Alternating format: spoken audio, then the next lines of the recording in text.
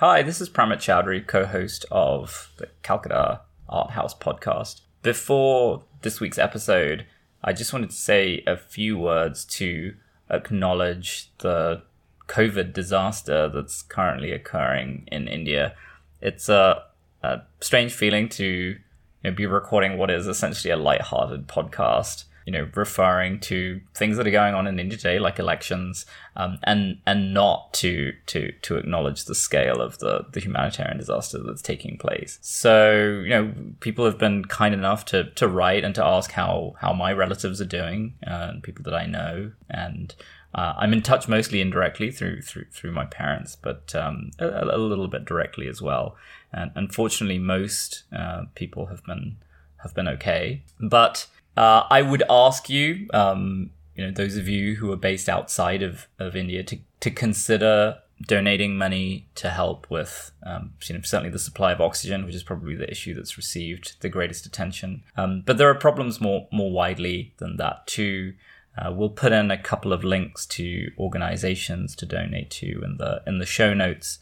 One that I'd like to pick up by name is run by a cousin of mine. So the organization is called Tribal Connect, and it actually works with rural tribal communities who have been, impacted by a number of, problems over many years, but in particular, COVID recently, even though obviously the transmission there is somewhat different from densely populated urban areas. There have been significant effects there too. And there is a need for things even as simple as masks. But we'll put in a couple of links in the show notes. And any help that you can offer would be much appreciated. And let's all hope that we see the turnaround come soon. Thanks very much.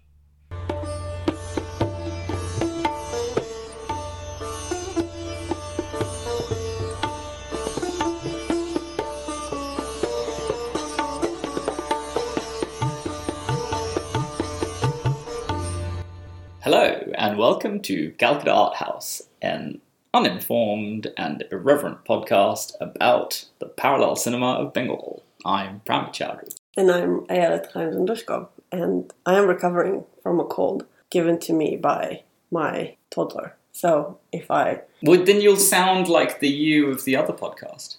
Yes, well, I like to think of it more as my Daisy Miller performance. That doesn't end well. No. For Ms. Miller. No. It doesn't matter. But I don't have TB or COVID. I just have post-nasal drip. TB has featured disproportionately in this podcast. Well, it should, considering that half the world basically has Yeah, I know, as we mentioned. Anyway, so today is a special double feature episode. I thought you said doubly uninformed. Doubly uninformed.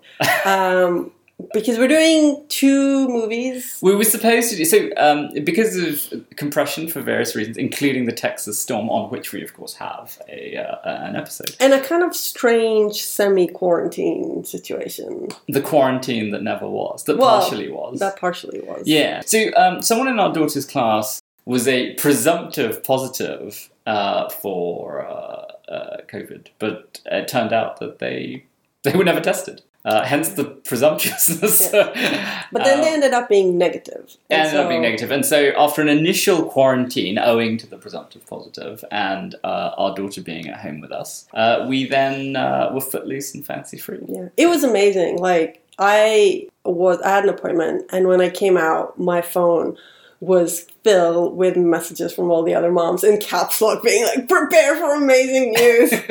But anyway. So that led to some compression, and so instead of having a nice regular one movie a week saunter through the end game of the parallel cinema of Bengal, instead it has become a mad, chaotic rush to the end. Anyway, so it's Noxalite week. So yes, it's extreme left week, yeah.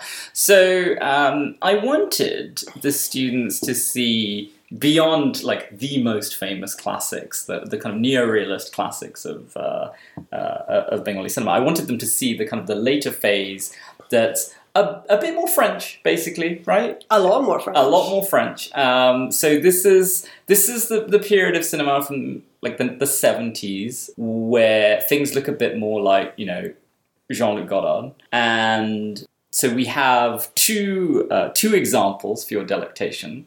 Rise experimentation in this area, in the film Protidandi, or The Adversary, and Mrinal Sen's even more avant-garde, Mrinal Sen's film Politic Witches, or The Guerrilla Fighter. The first of which, so Protidandi, is it takes place. Well, I before you describe them, I just want to say that this is a very strange viewing experience, because the first movie was digitized from like cassette tape or something.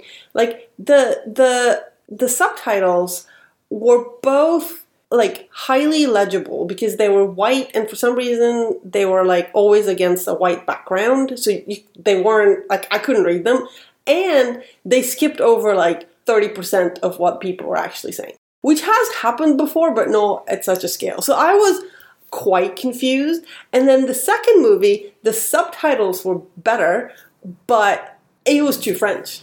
I could not absorb it. So thanks to UT for even making the film available, but they were in a bind. Hook 'em. They were in a bind because I think they really did digitize it from like a VHS. So the quality was not great visually, and then yes, white subtitles on a white background. They missed like important chunks of text. So there's this great moment where the protagonist's sister mocks him and basically says, you know, so at one point, we'll get into the plot in a second, but at one point, the protagonist, who's played by Dhritimant Chatterjee, his name's Siddhartha. So Siddhartha is... Which we don't find out until right at the end. What do we find out? His name. I don't remember. Yeah, maybe. But he's worried about his sister being preyed upon by her boss. Where have we seen that? This forms a major part of a major subplot of the film. And so at some point he's basically threatening to like call a hit out on the boss or to punch him. And she, you know, the sister, who is a very confident woman, and this is a very important actually motif of this film. The sister's just like, yeah, I mean, listening to you talk makes me laugh. And they just don't translate that bit, which is really important for lots of reasons, partly because it's funny, but also because it substantiates this kind of, this insecurity that our regular listeners see a theme now, but the insecurity that the men in this film feel. But the men in this film and in the next film are particularly insecure. Revolutionaries are always the most insecure. The more revolutionary, the more insecure. That is interesting thesis. Can you disprove it? Can I disprove anything? I don't know. I mean, usually you're pretty critical, so... I don't know a lot of revolutionaries, so... Well, not in person. Well, but that's what I'm saying. Like, usually the way I judge the insecurity of people is just, you know, listen to them talk. But not hanging out with a lot of revolutionaries, I don't. Yeah. But the revolutionaries... So the people who are the most insecure in these films are not the actual revolutionaries.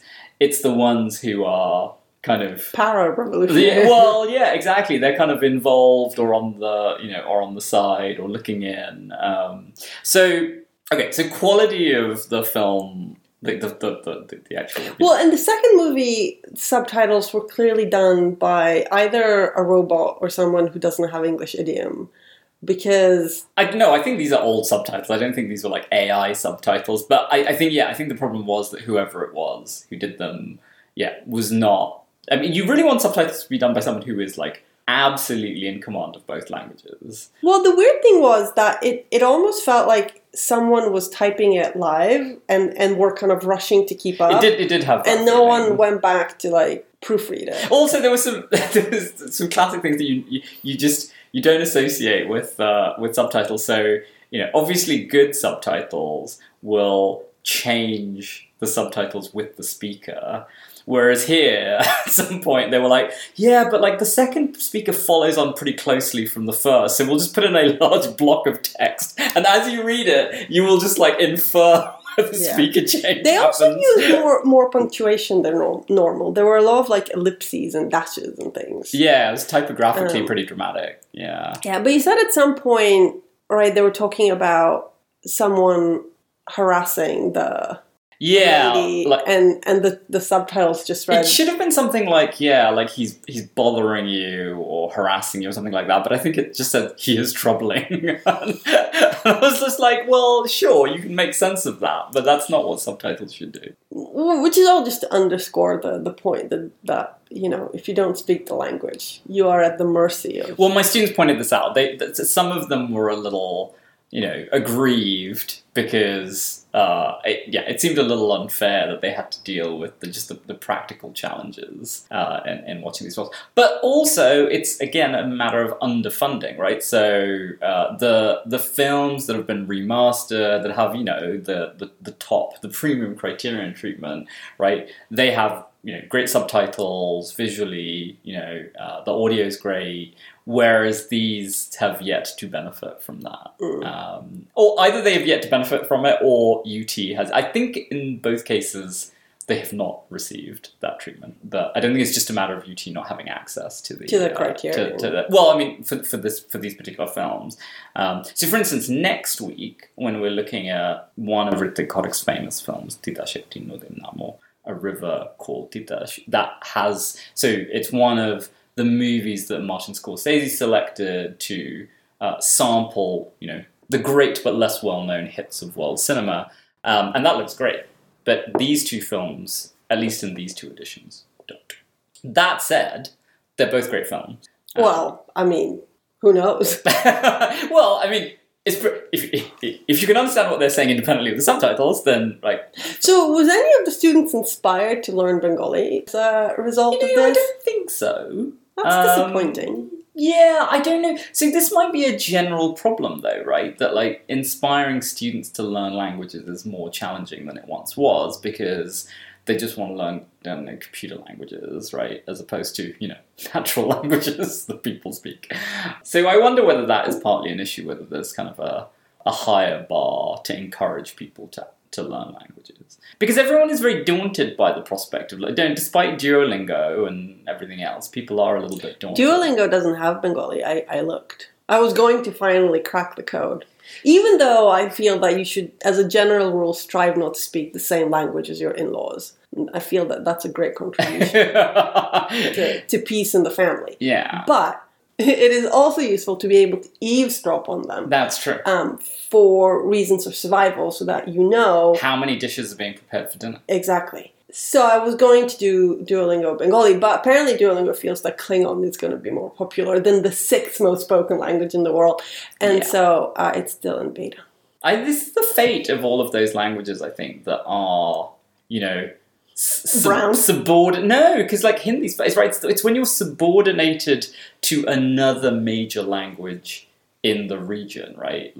You have these kind of dominant. I mean, even though there are hundreds of millions of speakers, right? It's still the case that Hindi is more dominant. I mean, I'm sure Tamil speakers feel the same, and Telugu speakers. But isn't Bengali the national language of Bangladesh? Yeah. So I think if but that's just one country, right? Yeah, but Duolingo, it's not a small country. No, it isn't, not at all. But I'm saying that I don't know that Duolingo... It's bigger than Klingon. Yeah. That also has to do with the assiduousness with which people are committed to helping Duolingo, presumably make money. Since all of these companies work the same way. But I assume the community of Klingon speakers was just really aggressively in favour of creating the Duolingo Klingon program. Well, I mean, UT has, as I think we've mentioned in previous episodes, it has it teaches Bengali. Well, yes, it is not one of those languages that you have to request and make special arrangements for. There is someone who teaches it at the elementary and intermediate. From an actual person. Yeah, from a real life person. I kind of want to meet this person and talk to Aren't them. you not allowed because you're a legacy speaker? I'm not allowed to take the class, but I thought I could talk to him about ways of getting students who might be interested in the culture. Because I think actually for the students, are you fomenting some kind of Bengali insurrection? A Naxalite movement, or is it an obnoxious? You fitted in all the gags we have for this episode. We still have biscuit reports. We're good. So I think the students are interested in the culture. I think it has been eye-opening for them. And I think they were struck by what a major, cultural area and source of all of these, films, but also poems, right, novels, that they just wouldn't have been aware of. So I think that's been good. But it's always hard to know how much it's going to be pursued beyond that. I've been trying to draw connections with other things. I mean, including things that are closer to the students personally. So we spent a little bit of time looking at M.N. Rai, who's one of the Marxist revolutionaries pre-independence and through independence, who has an interesting career. I tried to talk about his time in Mexico, because some of the students are from Mexico, or their parents are from Mexico. I thought there was going to be a Che Guevara connection. Because of the book and in the movie. So in Proti-Dondi, Siddhartha gives his younger brother... Well, we see the younger brother is a revolutionary, unlike Siddhartha, who's mostly just an observer and a complainer. The younger brother... So the background, we should give the plot. So Siddhartha's father died... And he was in the medical college at the time. He'd been there for 2 years, and he quits when his father dies to get a job, but then fails to get a job for 2 years because there's incredible demand for employment and not enough supply. And more importantly, the craziest job interviews. Oh yeah, the movie's great on job interviews. So there are two that are scenes that are particularly notable. So anyway, he has been searching for a job for 2 years and has been unsuccessful. And so on the one hand, he has this kind of frustrated desire to be a revolutionary. On the other hand, he's just trying to get a job. His younger brother is a revolutionary. He gets into fights and scrapes, and at one point, right, he's kind of bandaging his knee. And he, just like the sister criticizes the brother, so too the younger brother criticizes the older brother for basically being someone who talks but doesn't do anything. And so he says, look, remember when you gave me this book? And we see... is it the autobiography of Che Guevara? That might be the autobiography. And he's basically saying, look how far you've fallen. Like back then you were an idealist, and now look at you. You're just trudging around trying to get a job, and both failing to get a job and failing to be a revolutionary. Isn't that like a scene from 100 Years of Solitude? I don't remember. It sounds like vaguely familiar. Isn't that like how Aureliano Buendia ends up like leading the rebellion or whatever it was? Because he's given that book. There is like a Che Guevara thing. Yeah, I just don't remember. It's been a while since I've read it. But... Okay. I will look this up. Okay, all right. And we will report back next time. Yeah. Or perhaps we'll do a Noxolite pickup. This film has revolution in the background. The revolution in question is this left-wing movement that begins in this place called Naxalbari, and it involved a lot of the youthful members of the intelligentsia who... And it was quite a violent movement, but then it was also put down with great violence, and so that's where the controversy arises. That there was a lot of anxiety about the violence used by the leaders, but then there were disappearances and extrajudicial killings and all of that kind of thing as well. And this was in West Bengal, but also there. I mean, as the second film. Politic also alludes to this also took place elsewhere, like in Punjab as well. But anyway, so this is in the background in Proti-Dondi because of the younger brother, and because the protagonist Siddhartha is constantly thinking of revolution, but without really any intent to practice. He's just very, very frustrated with his current circumstances because he's unemployed. A job. But then there are all of these other anxieties. So there's this great scene where he and his friend are walking along, and they're talking about, how confident women are. And there's this kind of juvenile and also kind of patriarchal innuendo that it's, his sister's looks that get her job, right? So she comes home late from work. And this is one of the sources of the subplots in the film. She comes home late from work, and there's this suggestion that she has, done something inappropriate with her after hours time. But then, like gone down. The boss's wife is at their house, and when Siddhartha's coming up the stairs, he overhears this conversation where the boss's wife is basically saying, I'm going to have to take matters into my own hands. How could you have raised your daughter to be like this? And the boss's wife is basically confronting the mother and telling her that the daughter is having an affair with her husband. That's very convoluted. For which, well, I mean, I think it's left kind of implicit that she is not having an affair with this man, though it is not clear that he does not want to. He seems pretty sleazy, her boss. Right. And so I think, in the scene itself, and in the subsequent scene between Siddhartha and his sister, they seem to think that, the wife is just crazy. But actually, there does seem to be some warrant for her being suspicious, though as it happens in this particular case, it doesn't appear to be the sister is having an affair with the boss. Now, Siddhartha later tries to confront the boss because he thinks he's taking advantage of his sister. And one of the the novel techniques in this film is there are a lot of kind of imaginings of an alternate reality. So Siddhartha imagines shooting the boss. And that's very typical of Siddhartha, right? Like he imagines doing something, but he doesn't actually do it. And in fact, one of his friends who's also pretty sleazy, says, there are two kinds of people in this world, like thinkers and doers, and I'm a doer, but you're just a thinker. This is the friend who invites the hooker around. Yeah, so the friend doesn't, I think, explain to Siddhartha that they're going to what he presents as his friend's house, but she is also a prostitute. And he thinks that, Siddhartha should satisfy his urges, and that would, that would finally embrace his desire in a kind of a more honest way. But the Siddhartha is just kind of in some kind of denial, and he's kind of inadequate. And then Siddhartha is just kind of disgusted by this. This movie is a little more about sex than I appreciated. Well, that's one of its kind of more avant-garde qualities, right? Which is ironic, because it's the other movie, right, where we have like a shower scene, and we actually see a bare shoulder. Yes, yeah. One of my students was actually talking about censorship in her presentation, and was talking about a number of different reasons for censorship in Indian film. But obviously, there is a kind of a lower bar for what gets censored. So you hit that bar and you're getting censored. So it's not as open to directors to film whatever they want in the way that is true for Western cinema. That said, I don't know that you need it.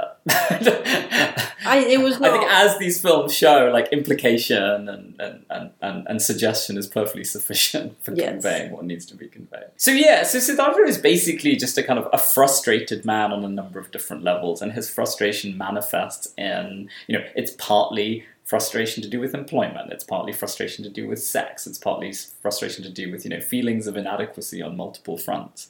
And so he's a shy Trump.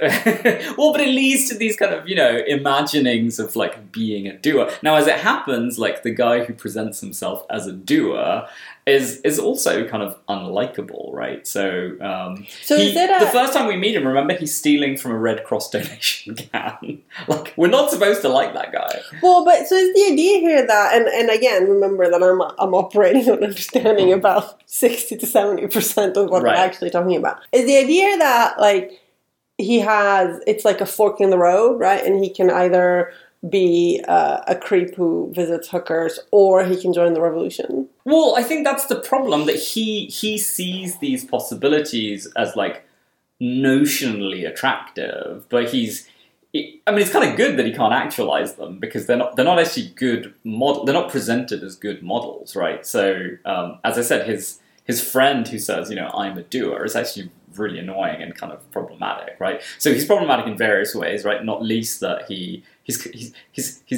racist towards. So they go to a Chinese restaurant. Oh yeah, the Chinese restaurant. Yeah, and his friend is just like winding the waiter up about like eating monkey brain something. And the waiter responds very cleverly and is just like, yeah, you can get that from our Hong Kong restaurant. And so you can see that Rai is like, is presenting the waiter in a better light and this friend in a worse light. I will also note that, the food quotient is rising there's more food. There's more food. In both and we ones. should also, just to kind of lighten the mood from the, nihilist crisis of Junior Che over here, that Chinese food in Calcutta is a thing. I know. Well, that's why they go to the restaurant. Yeah, well, I know, but since most of our listeners are in Mumbai. Well, so, yeah, there was a diaspora community that had set up home in Calcutta and was involved in a number of different areas. Certainly leather and tanning was one of the major areas, but a number of other areas as well.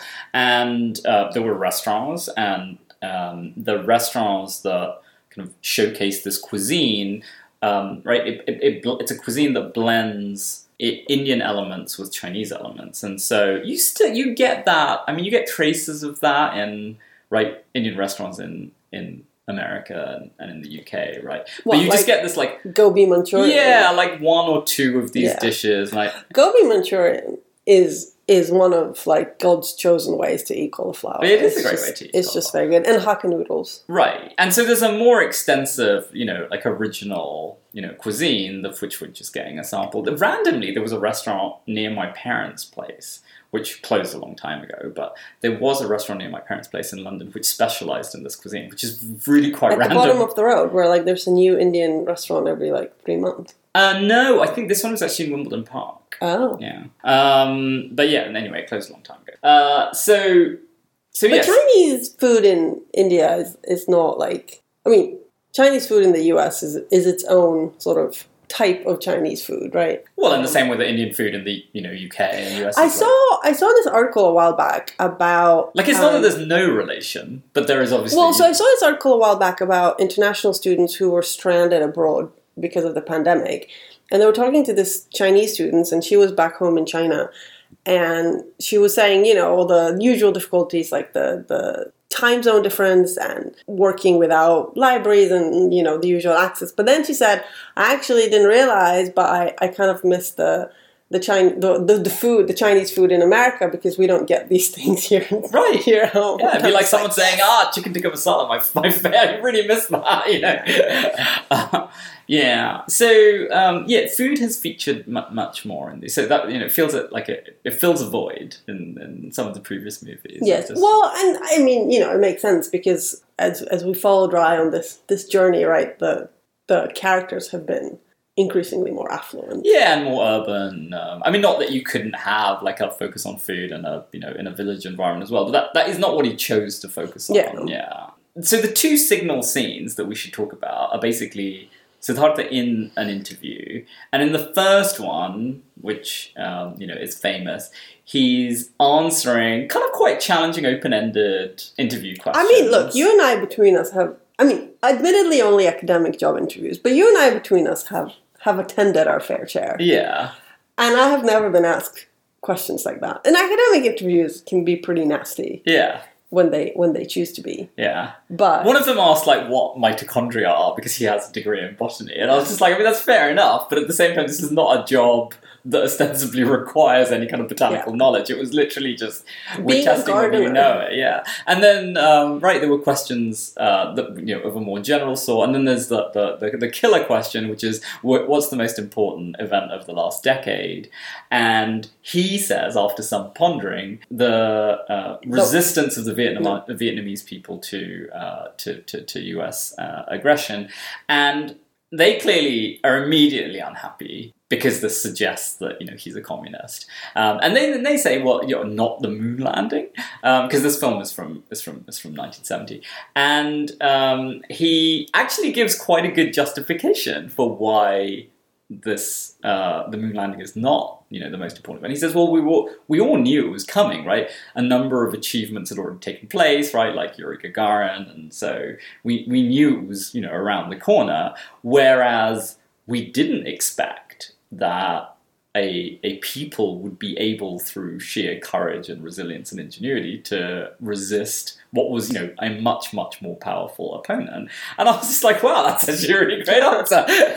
But of course, despite the fact that it's a really great answer, he's immediately basically, so one of the interviewers presses, the button underneath it. I'm like, in what interview is there a button under a desk? I want it to be true that there is such a thing. But anyway, so he presses the button underneath the desk, and then, he's ushered out. Siddhartha is ushered out. Well, he gets that great line when they ask him if he likes flowers, and he says, not unconditionally. Not unconditionally. What a great line. Wait, so let me put you on the spot. What do you think is the most important event of the 20th century? Oh, the 20th century. He's only given a decade, right? It was the 1960s. Oh, it's only given a decade. I mean, I feel it should be something closer to our own time, right? Well, because I was thinking, like, in the 20th century, actually, probably the most important thing that has happened is the polio vaccine. Oh, yeah. Which people always forget about, but, you know. I don't know. I mean, if we're talking about our own previous decade, the 2010s to 20. Previous decade, you mean the last, like, 4 weeks? Oh, well, no. So I don't know. What was really unexpected? Well, the financial crash, 2008. Which financial crisis? I mean, it's hard to get past. You know, obviously, of this current decade, right? It's hard to get past the pandemic, but because it is genuinely surprising. Even though epidemiologists and historians of such things were like, well, one was coming, but still, climate change. Hard to get past that. Yeah, it was climate change. There isn't a single event though, right? No, I'm saying climate change is a driver of pandemic because as people inhabit and move to different zones, they come into closer contact with. Right, and that's something that they wouldn't necessarily, have known just from like the Spanish flu or something like that. Yeah, but prior to that, I don't know. Maybe is there an important discovery that we're ignoring? Oh yeah, CRISPR, that gene editing. I mean that. Yeah. I don't know whether I'm sure if you ask the specialist, they'd be like, we were just waiting for it. But I think for most of the rest of us, right, that was it's pretty remarkable. Is that how they did the RNA vaccine? I don't know. And then, I don't know, maybe someone else will be like, Bitcoin. Bitcoin. 3D printing. Well, it's just, the weird thing is, like, I feel like this decade more than normal. Like, I feel like I remember the big things of my benighted youth very clearly. And like, the last, 3 months. Assuming, of course, that you take the whole of 2020 as 1 month because nothing happened. But, like, I can't remember a single thing that happened in 2013. Well, I mean, it's that I can't put dates to events, right? Like, they just exist in this. It was like, what, the morass. Obama second administration? Second term? Yeah. Not a lot happened there since there was total gridlock. But was it the Ted Cruz filibuster? I don't know. I wouldn't have thought that would hold significant global importance. No. Though. I don't think anything that Ted Cruz... I mean, other than unifying the world and, disliking him and laughing at him, I don't know that he has any global function. I mean, that's a function. That is a function. In any event, I think... We are going to do Biscuit Report. When we come back. And then maybe we'll talk... I don't think we need to talk a little bit about the second film, of course, but we probably have more to say about Produktandriti. We have to talk about the cuts. Yes. And the decor. The decor. And the hipsters. There are always hipsters. But nowhere more than in these two films. The hipster quotient has gone up significantly. And it was already quite high. It was already pretty high. Okay, so we will be back with Biscuit Report. And hopefully some more pertinent information about the actual film. Probably not, though. Probably. That's not what we're here for. No, that's not our USP. No. See you soon.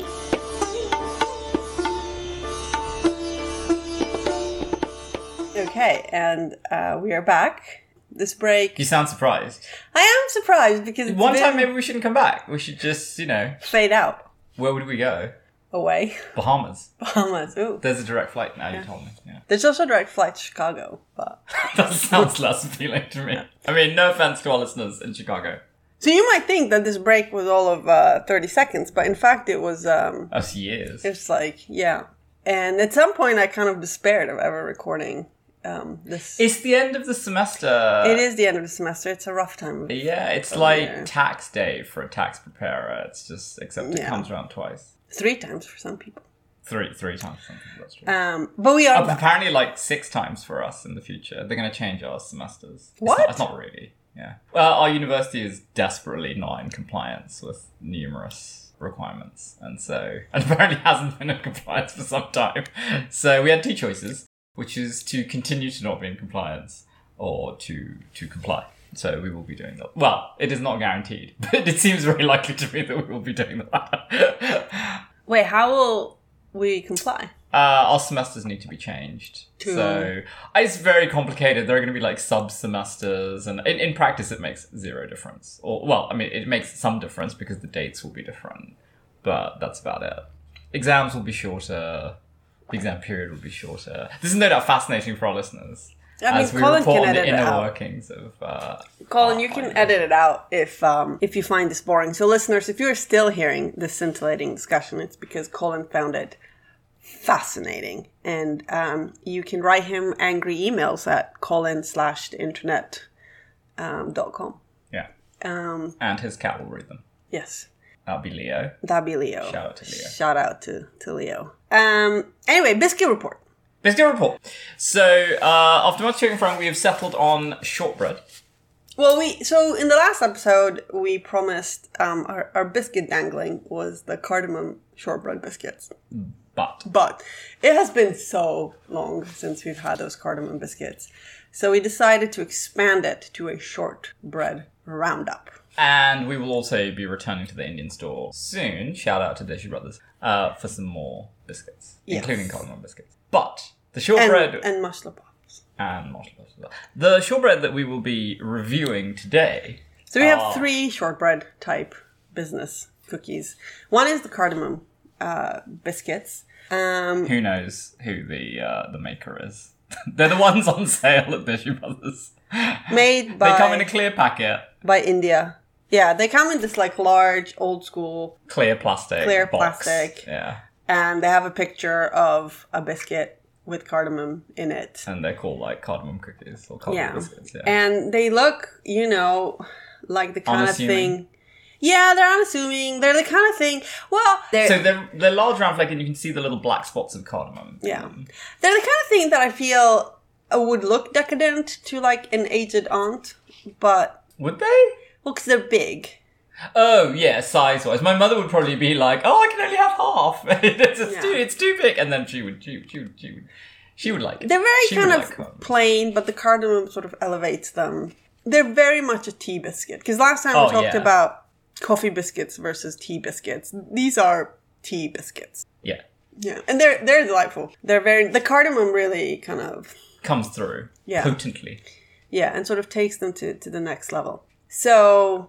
That's biscuit number 1. Biscuit number 1. Biscuits numbers 2 and 3 we actually do know who made them. It's some British company called Cartwright and Butler, and they were on sale at the supermarket. I made the mistake of sending Pramit on his own to Central Market. Were you on your own, or were you with one of the children? No, I was on my own. They're in line. Well, anyway. No, if I was with Ella, I would have taken. I mean, because it is COVID times, we're both vaccinated. So one of our treats has been a physical return to grocery stores after a year of curbside pickups. And, we're very careful and masked and social distancing. But it does mean that we are more susceptible than usual to buying random treats that we wouldn't have gotten on curbside, but faced with them. With there's a little sale sign and it's a fancy biscuit, I can't help myself. It's unfair to me. It seems to be taking advantage of me. You're a victim. I'm the victim. Yeah. So basically it's biscuits and weird drinks that Pramit is particularly vulnerable to. Yeah. I tend to bring back packets of crisps. Even though Pramit is the crisp fiend.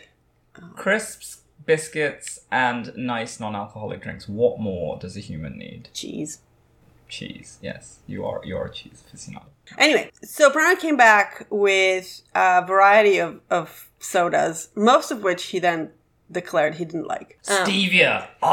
But also with fancy biscuits. So I will let you describe your loot. So there were a selection on sale, and I picked the standard chocolate chip biscuit, but of course it's shortbread, and chocolate chip shortbread isn't quite as standard. It's a bit newfangled. Cookie. But I wanted to try it anyway, so I got the chocolate chip shortbread without really high expectations, and an almond shortbread, of which I had very high expectations.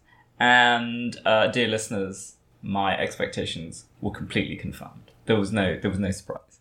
The chocolate chip shortbread was a perfectly regular piece of shortbread with some chocolate in it. The two did not combine to achieve any higher level of epiphanic experience. The almond shortbread, on the other hand, was delightful. I didn't really feel that the almond came through, but it was excellent shortbread. It was excellent shortbread. It was better than the other one. It was coated in demerara sugar, right? Yes. Its consistency was better. Its texture was better. The size was better. It was a good, nice, round, small size. It had scalloped edging. It had scalloped edging. It was a nice touch. Yeah. So it was no contest. Yeah. So the real question is, were they better than my shortbread? No. Good answer. No. Did you like the speed with which I responded? I did. Yeah, I did. Decisive. Yeah. I And did. as you know, I'm not very decisive. Well, I am about food. But no, your shortbread were magnificent. I mean, my shortbread are basically A stick of butter a stick of butter, kind of in crumb, solid form. yeah, with some No, they're amazing. crumb, thing. Yeah. I made a huge amount of them last Christmas to hand out to people, and there were no. Very fortunate, were they? Well, your parents actually really like them, right? Your father, who's normally quite reserved about. As you know, my mother Culinary and father pleasures. love a good biscuit. Yeah, but your mother is very vocal about her love of biscuits. She often complains that I come by my liking for there are biscuits. not honestly. enough biscuits, or that, you brought her coffee and didn't remember to bring her a biscuit. Your father's a plain biscuit sort of guy. He does like a plain biscuit. He likes plain biscuit, plain cake. And he doesn't normally, demand More biscuits. more biscuits. Yeah, no. But with the shortbread, he was like, is there... No, it's is his there paradigm more? of Yeah, he walked in the next day and he was like, is there more shortbread? That was my great success. That and the... Apples. The apples. And... My father doesn't accept. He doesn't really like receiving gifts, is the background to this. Yes. And one day you pranked him. Totally punked him by saying, oh, I bought you a present. And then watched He was him horrified. squirm. Yeah. And then you unveiled a bushel of apples. Yes. And the relief and joy that passed across his face. Yeah. Because It was fairly early on nothing in our wonderful. acquaintance as well. But you did a good thing there. Well, and there was Ella's birthday cake, which he... No, Ella's birthday cake. Well, there was Ella's birthday cake, and then there was the Madeira cake that I gave him. Right, he took half back to the UK. Yes. He loves a Madeira cake. I know. So my father will often say in the morning when, if I'm up early with the kids, because they've done something unspeakable and it's like 4 o'clock or something, and I'll sometimes phone him while they're watching TV or something, and he will say, you have to eat something in the morning. And I'm like, okay, I can barely go off the couch. And his suggestion for to have to stave off hunger and the depredations of hunger is to have a biscuit in the morning first thing. And I was thinking if I just started every day with one of those pieces of shortbread, then my life would just be better. Although almost certainly shorter. That is, it's in the name, right? Shortbread. Shortbread, yeah. Life demands sacrifices. I can make you shortbread. It basically involves taking bread and rolling it out thin and then kind of crumbing it with some flour and sugar. Do you have any pictures of that shortbread? I do. Maybe you should put one up on the podcast note. I should. So shortbread, I think that brings Biscuit Report to a conclusion. Right? This was like a 10-minute biscuit report and cake report. Isn't that what they're here for? We're actually very well informed about biscuits, in contrast to the Noxolite movement, about which we know nothing. Well, so we talked a little. Did we talk a little bit about it, or did we leave that for next? We time? talked a little bit about it, yeah. As you can tell, this really was like a couple of days ago that we recorded. Like, you see, serious podcasters would have listened to the recording of the first half and have been prepared and informed. But we are bringing you real life in the trench. I don't know. What is the trench? In the metaphor, like what? Ignorance. The trench of ignorance. So we just live in the trench. I like this. It's not the cave of ignorance. You... It's Do we suffer from trench foot? Have things got that bad? Not yet. Not yet. Okay. But term's not over yet. All right. Yeah, we have a couple more days. So there are so many things that we wanted to say about the film. So I don't know whether we'll cover everything. So. But we did talk about the Noxolites. Yeah. And we... I said right that this movement arose, this far left kind of Maoist movement, And I don't think we need. I mean, the listeners will have heard this all in succession. So really, we're just giving Colin things to edit out. no, So we can move on to what we want to talk about, which is not at the same level of seriousness. But this is the back end of the episode, so I think we should. So yeah, let us talk about the West Wing. So we did mention, right, that in Mrinal Sen's Politik, there was a technique that he used of playing the sound of the subsequent scene in the preceding scene, right, as a kind of a conjoining effect between the two. And we were like, oh yeah, and we noticed that in the West Wing episode, the two cathedrals. It's very ostentatious there. It's not just two cathedrals, it's also, what is it, Noel? The one where Josh... Oh yeah, exactly, yes, also in Noel. So, and I was kind of dimly aware that this is like a well-known technique. Film studies scholars the world over roll their eyes. But I found out this week that it comes from Robert Bresson.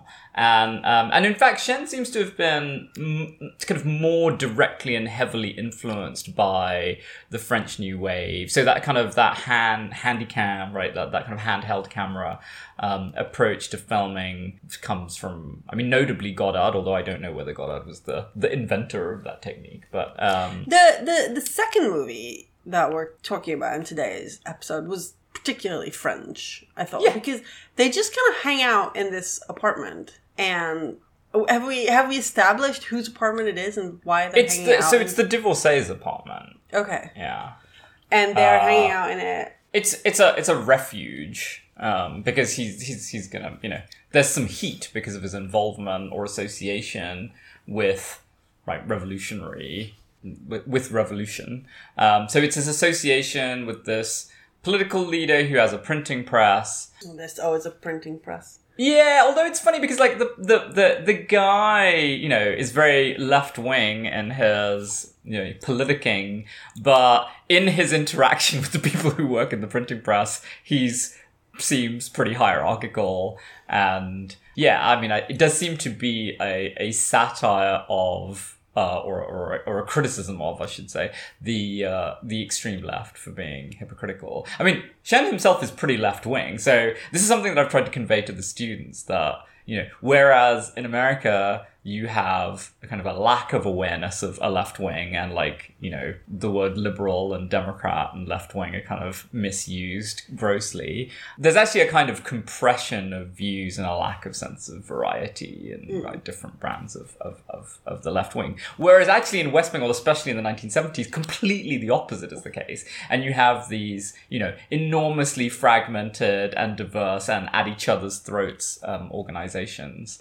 Well, they have, the longest serving communist. They had, yeah, although they got totally wiped in the most recent elections. I think they're I can't remember what percentage of vote they got, but it was pretty small. But there's a lot of kind of Bengali pride at having beaten back the BJP. I was actually just reading a Facebook post today where someone was just like, I have my criticisms of Mamata Banerjee for sure, and I'm just hoping that her third term is better than the other two. But there's no question that this is a better outcome than the BJP spreading its hegemony elsewhere. Well, in fact, she's being touted as a good model for pushing back. In other states. Because she's a regional politician with long, deep connections to her region. Yeah, and has not built her popularity based on prejudice and differential treatment. Yes, there is that too.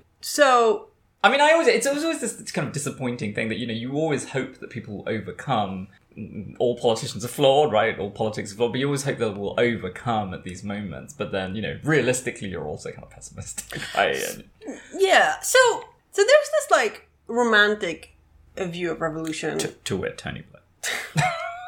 So there's this romantic view of revolution, which I guess comes from, a Russian, Eastern European kind of, you skulk around corners with your, slightly decrepit gun and, bunkers. Well, I mean, bunkers is over. But, it's young men out in the street, Molotov cocktails, right? Barricades, things like that. Right. Which is also very French. But what these movies do... Well, this is a lot more violent. That was another thing I was trying to convey to the students, right? There is a lot of death that occurs around. I think we mentioned this in the first half of the podcast, right? Whereas obviously that wasn't the case in France, right? By comparison. I mean, there were in French colonial context, like in Algeria, but not in France itself. Whereas this is unusual because it's purely domestic, right? Right. Well, and as you said, like the Naxalite movement was suppressed, or not suppressed, responded to, met with, right, extreme violence. But these movies are very chill, right? Even in when they're like actual revolutionaries, right? It's very quiet, and they're in this white apartment, and there are these scenes of what's going on outside, right? And a lot of like superimposition. Yeah. But the revolutionaries themselves, or the protagonists, right, the actors, are just kind of sitting around. Well, because actually the focus of the films is not the people involved in the violence, right? I mean, that is, yeah, you're right. It's quite notable that it's the brother, right, in the first film, right, in Protidondi, it's the younger brother who's the one who's more involved. And in fact, his criticism, right, and the film's kind of amused view of the protagonist, and remember, like, it's the same protagonist both. It's very funny to see the same actor, Ridwan Chatterjee, play both parts, but yeah, he's kind of useless. Now in the second film, right, he's obviously more involved. He's not just a kind of an uncertain hipster, but yeah, he's still he's having a moment of doubt. I mean, the film leads up to this moment of doubt where he writes this letter expressing his doubts. Which have come from this period of kind of isolation, right? It's very much about your removal from the heat and the danger and the excitement, and he's in this enforced kind of period of boredom in a way. Like a lockdown. Like a lockdown, exactly. Which is why I thought this film was so, good for these both films, right, are good for the moment. But the young man in lockdown has a moment of reflection, or a period of reflection. And he actually writes this letter in a very respectful, open way. But again, because this is a satire of the extreme, and by extreme left, I'm not talking like American versions of the extreme left, right? Which is a phrase only ever used by like Tucker Carlson and referring to people who are, basically really neoliberal. But yeah, so in Shen's satire of the extreme left, right, this guy responds to this dialogue by basically just totally, closing down conversation, wanting him to be observed by the middleman who's a bit more of a loyalist. Right. So the intermediary is kind of spying on him as well as looking after Bisham. Yeah. Bisham. What's his name? Something like Bisham. Yeah. We're a very professional outfit here. We take it's notes. It feels like it's been a very long time.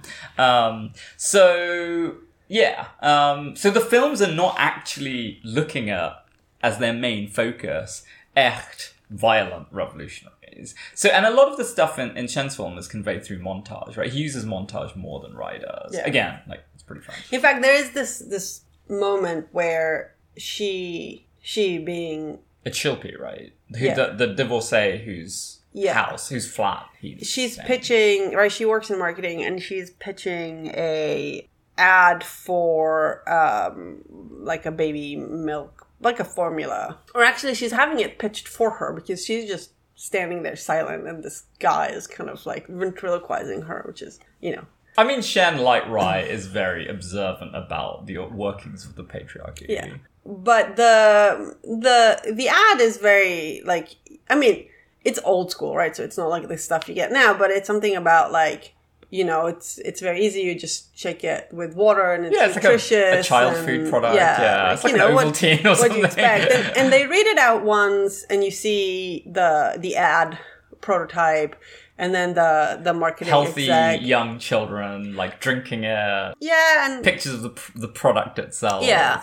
And it's very sort of whatever generic formula ad. And you see it once kind of in the boardroom, and then the marketing execs kind of talk about it. And then the soundtrack, the voiceover sort of plays again, but it plays across these pictures of, right, emaciated, starving children and refugee camps. I don't know what the... Yeah, I mean, just in Calcutta, Yeah. I think, yeah. And because we've been talking about how you do get these floods of refugees. Yeah. And it's done very smoothly, so that at first you're thinking, wait, is, like you kind of think that that's the real ad. And You're also like, wait, why are they what? showing the ad again, right? Yeah, Because the first few scenes are of the ad, and then suddenly it shifts, yeah. And it's very kind of disturbing, because in the first few seconds, like, I remember thinking, wait, did they change the ad? Is the idea is that these children are starving, but then they'll get this formula and they'll find, like, what is happening, and then you're just like, oh no, this is like a... So, it's this interesting... A montage if you watch, like, a Rai film, and I appreciate that, like, at this time, like, with Pratidondi, Rai 2 is going through a more kind of avant-garde phase, but, like, it's so obviously more avant-garde in Shen's case. And you get these kind of biases in the way... I mean, look, we're literary critics, right? We like to see all of the instantiations of genre and set them aside each other, and you understand the whole phenomenon better by seeing, right, multiplicity. Yes, But for we're very big on compare and contrast. yeah, exactly, like with biscuits. But for most people, right, the reactions are very much, oh, well, this is what I like and that's what I don't like. Well, most And- people don't see them back to back within. Well, so with my students, the responses were very, very divided. And I was telling them yesterday that it was kind of, jokingly, it was kind of frustrating, because if they were all just unified in their opinion, then the next time I teach the course in the fall, I just won't show that film. But actually what ended up happening was they were all like varying degrees of positive or negative about a lot of the films leading up to this point. But Rai's kind of, humanism and classical style in the early phase of his work was actually in the end pretty easy for them to digest.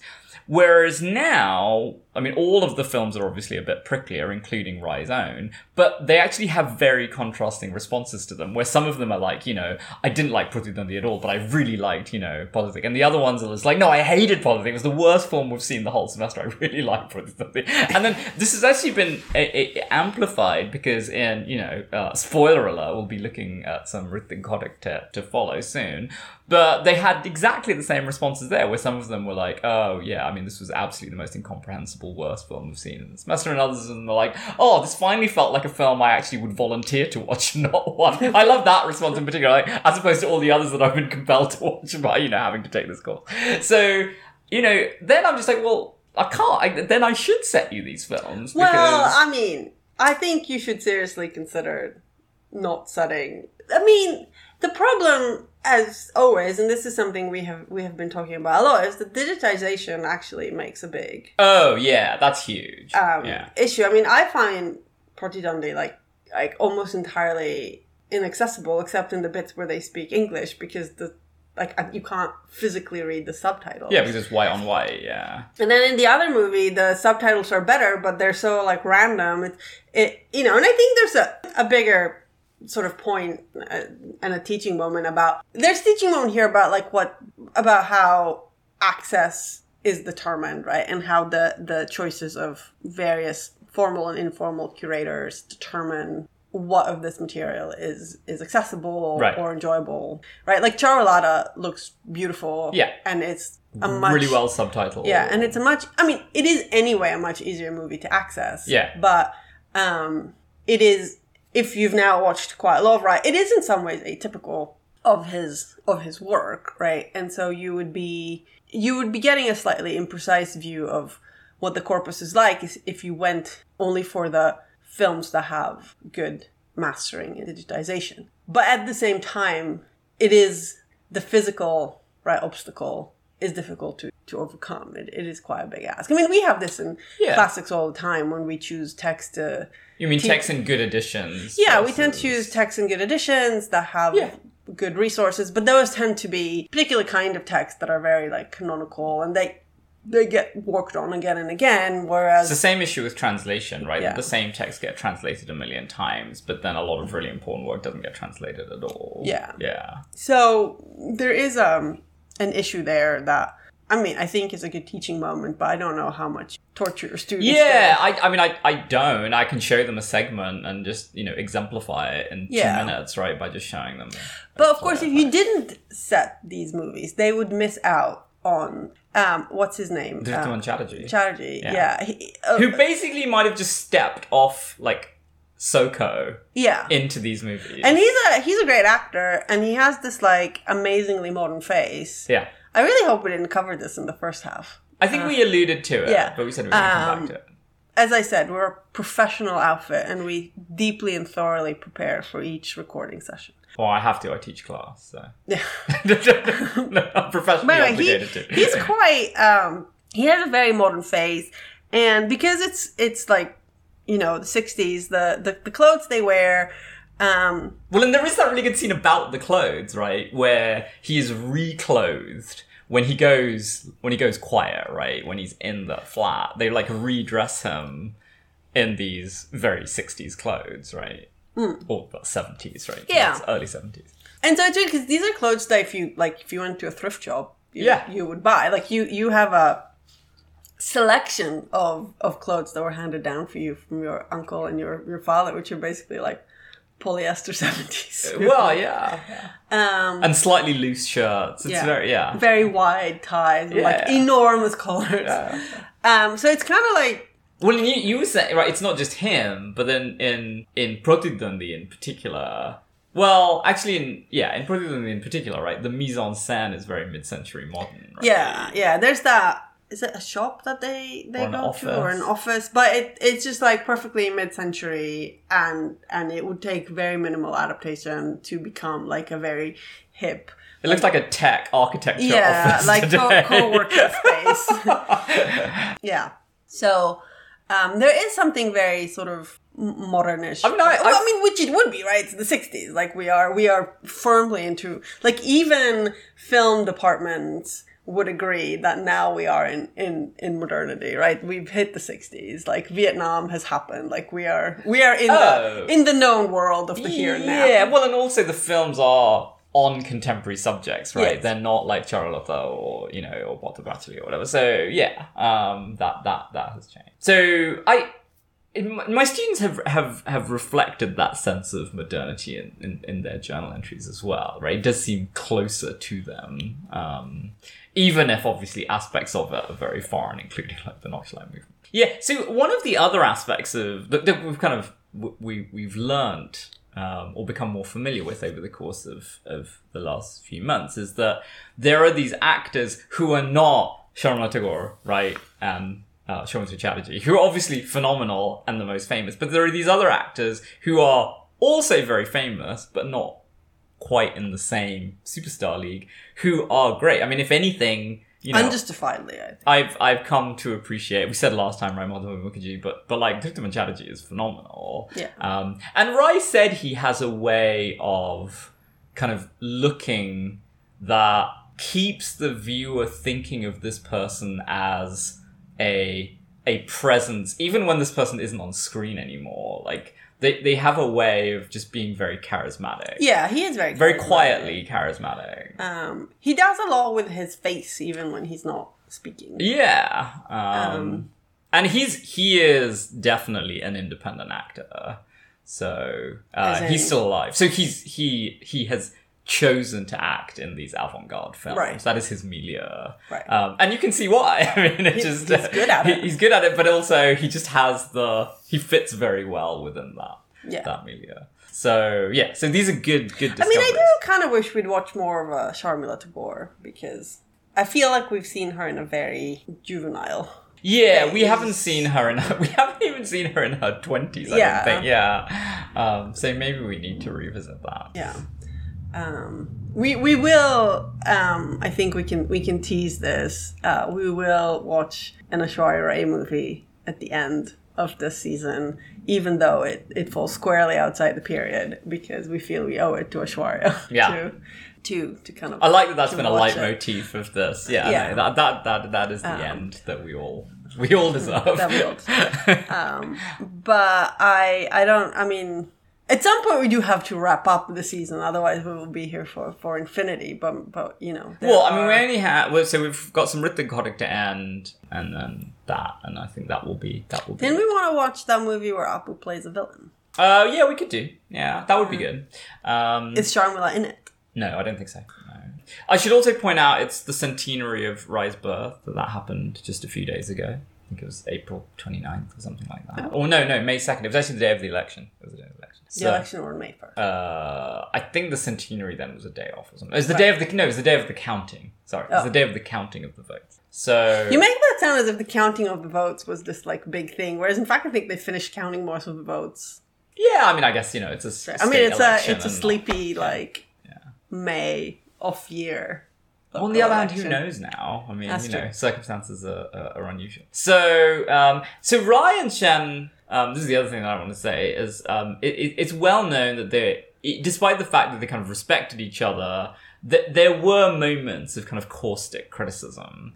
And Ryan in particular had some public criticisms, especially of one of Shen's most famous early works, which was in Hindi. Rai, of course, didn't really work in Hindi. But Shen had a film which... It was basically about a civil servant who's really uptight, who learns to be less uptight. And Rai criticized that film. And then much later on, I think there was a kind of a revealing of certain private letters in which Rai was like much kind of, in the way that in a private letter you'll be critical without regard to someone's feelings. They were a little caustic and kind of dismiss Shen's overall style. Shen, in turn, I mean, he had a big autobiography called Montage, and he was kind of casually dismissing Rai. I mean, he's very respectful about Rai in general, but he was just like, but he basically only had one good decade. And he kind of ossified after that, or didn't really develop, well after that, in terms of maintaining the same level. I mean, that decade obviously being the bit that includes Potter Pachali, right? Charlotta, but not so much the later work. And, you can kind of see, and again, I'm not getting into the, is there real decline or whatever, but like, you can see that in some ways, as the modern cinema tends to the more avant-garde, even if you find Shen's style less smooth, and it deliberately is less smooth, that it might be more suited to, like, his avant-garde style and his politics might be in harmony in a way that Rai's might not, but Rai's also trying to do something a little bit different. Yeah. So you have this, I mean, what I think of as a, as we call it in the biz, a productive tension between the two. But I think for most other people, it's very much like, Federer versus Nadal or whatever. Federer, we're Team Federer. Team Federer all the way, yeah. I'm like Team Federer, Team Zidane, No. Yeah. Zidane? Yeah. Even after the headbutt? I mean, people have imperfections, but I've never seen anyone manipulate a football, with the possible exception of Maradona, I guess. Talking of imperfections, quite like Zidane. I mean, I've seen, Messi and Ronaldo, and their accomplishments are all, great and everything, but like, it does not get the pulse racing like watching Zidane with the football.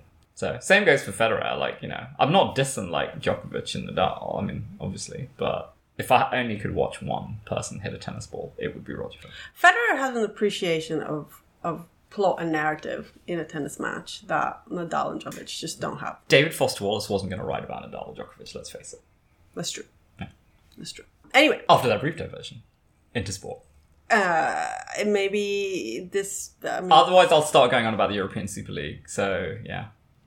Yeah. Well, I don't know that our listeners. Another rant. No. About the evils of American owners. No. Maybe this is a good... Do we have more to contribute to? About these two films? Yeah. I think we can call it a day. Okay.